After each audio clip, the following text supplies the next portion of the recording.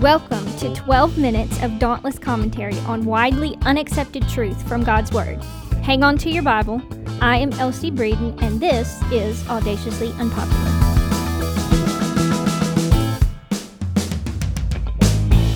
I have noticed that a hot topic of conversation these days seems to be the issues in general. What I mean by that is whether you're on social media or you're overhearing a conversation or maybe even having a conversation of your own, a lot of the time the topic seems to center around cultural issues in the world today, or in America in specific, because that's where we are. It may be statistics about the family, about divorce rates, about single-parent families, or about the foster care system. It could be about the school system. There's a lot of conversation about the news, about the government, about political policies, about all of these things on a nationwide scale. It's this huge issue of all of these little things combined that create this problem that all of us sit and we talk about it and we shake our heads at it and we do nothing because it's too big for us. And so I want to challenge somebody today with this thought. What about my world? Because the whole world is made up of people like you and me. The whole world and all of its issues that we like to discuss and complain about, it's made up of me and you. And if we can't fix the whole thing because it's too big and our influence doesn't reach that far and we're not that powerful, we don't have a position that reaches that far. But what if we looked at it as, what about my world? What is happening in my world? What are the cultural issues in my world? What are the political issues in my world? What are the relationship issues or the religious issues that affect my world?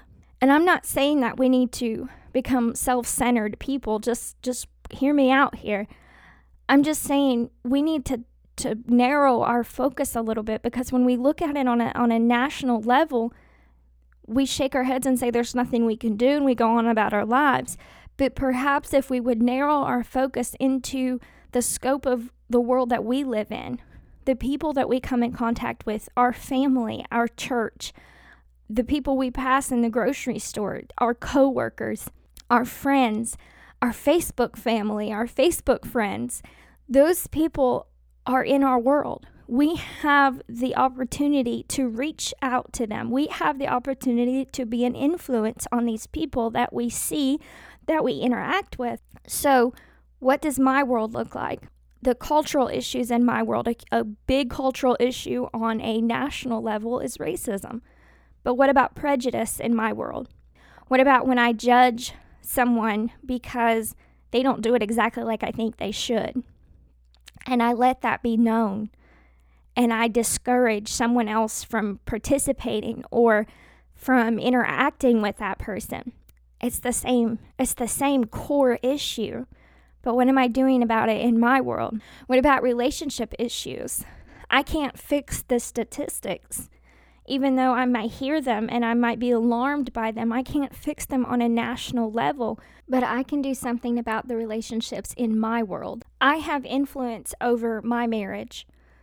I can make a decision to fight for my marriage. I can make a decision to stand for what's right. I have influence over my friends and their marriages. If they're struggling, I can encourage them scripturally. I can pray for them. I can fight for relationship health, whether it be parent to child or husband to wife.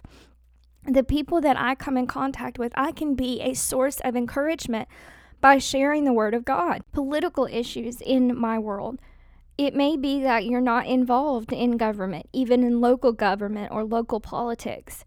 But the Bible instructs us to pray for everyone in authority. So even if the political scene is not something that you can get all the way into, you still have an opportunity for influence.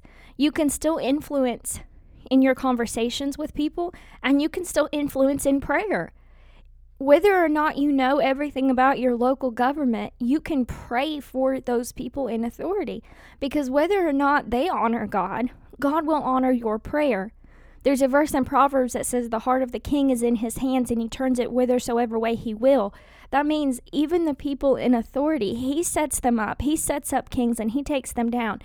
But you can have influence in your prayers about the political issues in your world, in your town, in your city, in your state. These are the things that you have influence over. Religious issues in your world, in my world, church attendance, church service. And by that, I don't mean the actual church service where you go and worship, but I mean people who actually serve in the church. We heard some statistics this week about church attendance, and it was sobering. But here's the thing, I can't change the statistics. I can't change on a statewide or a nationwide level how many people go to church, but I can make sure I'm there, and I can make sure my family is there. I can make sure I show up. I can't change everyone, but I can change my world. I can't change the whole thing, but I can change my world. When it comes to people working in the church, I can't make everyone volunteer, but I can show up for that. I can volunteer for that. I can help the pastor on that. I can do something because this is my world, and I can change my world because I can stand up for what's true and what's right. And in all of those issues that we've talked about, I think a major one of influence is the way that we speak, the way that we conversate with our friends, with our family about these issues.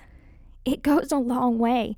When we humbly stand for the truth of God's word in these issues, whether it's cultural, relationship, political, religious, any of these issues that we've talked about and any others you can think of, if we stand for truth of God's word with a humble heart, that goes a long way to influence and impact our world.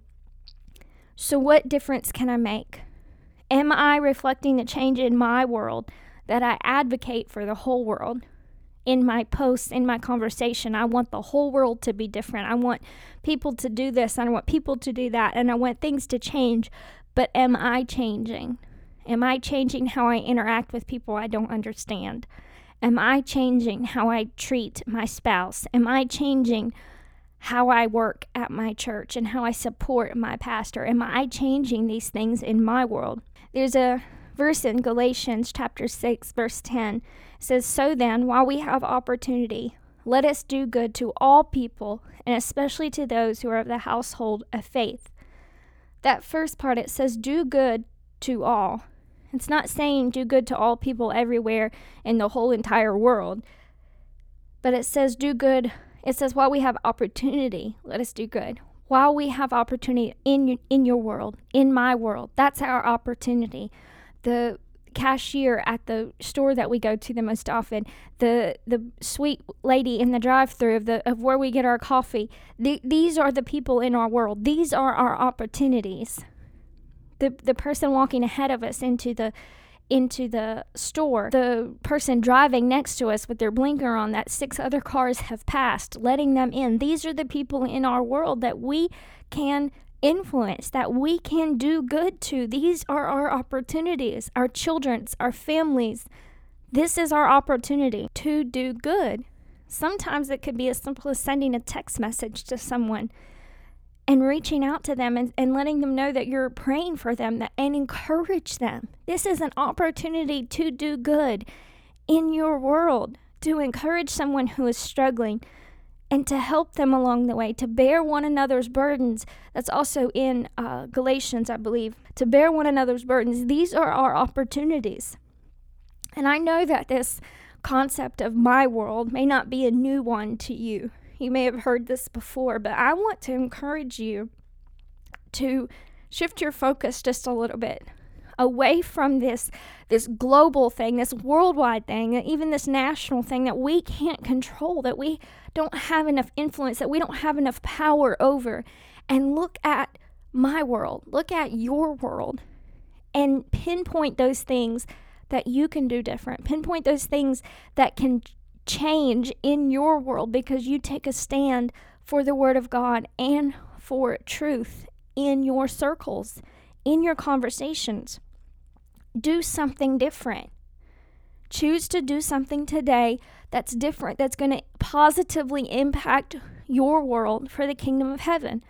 Whether it's how you interact with someone, whether it's apologizing to someone for how you acted last week, however the Lord lays it on your heart. And if you haven't thought of anything yet, I encourage you to pray and ask God, hey, what can I do to change my world? What can I do to influence my world for you and to influence my world for the gospel of Christ? It could be forgiving someone. It could be reaching beyond the familiar into something that you're not quite sure about, but you know that they need the gospel too. It's always something. As you have opportunity, and we are surrounded by opportunity, as you have opportunity, do good to all people, especially to those who are of the household of faith.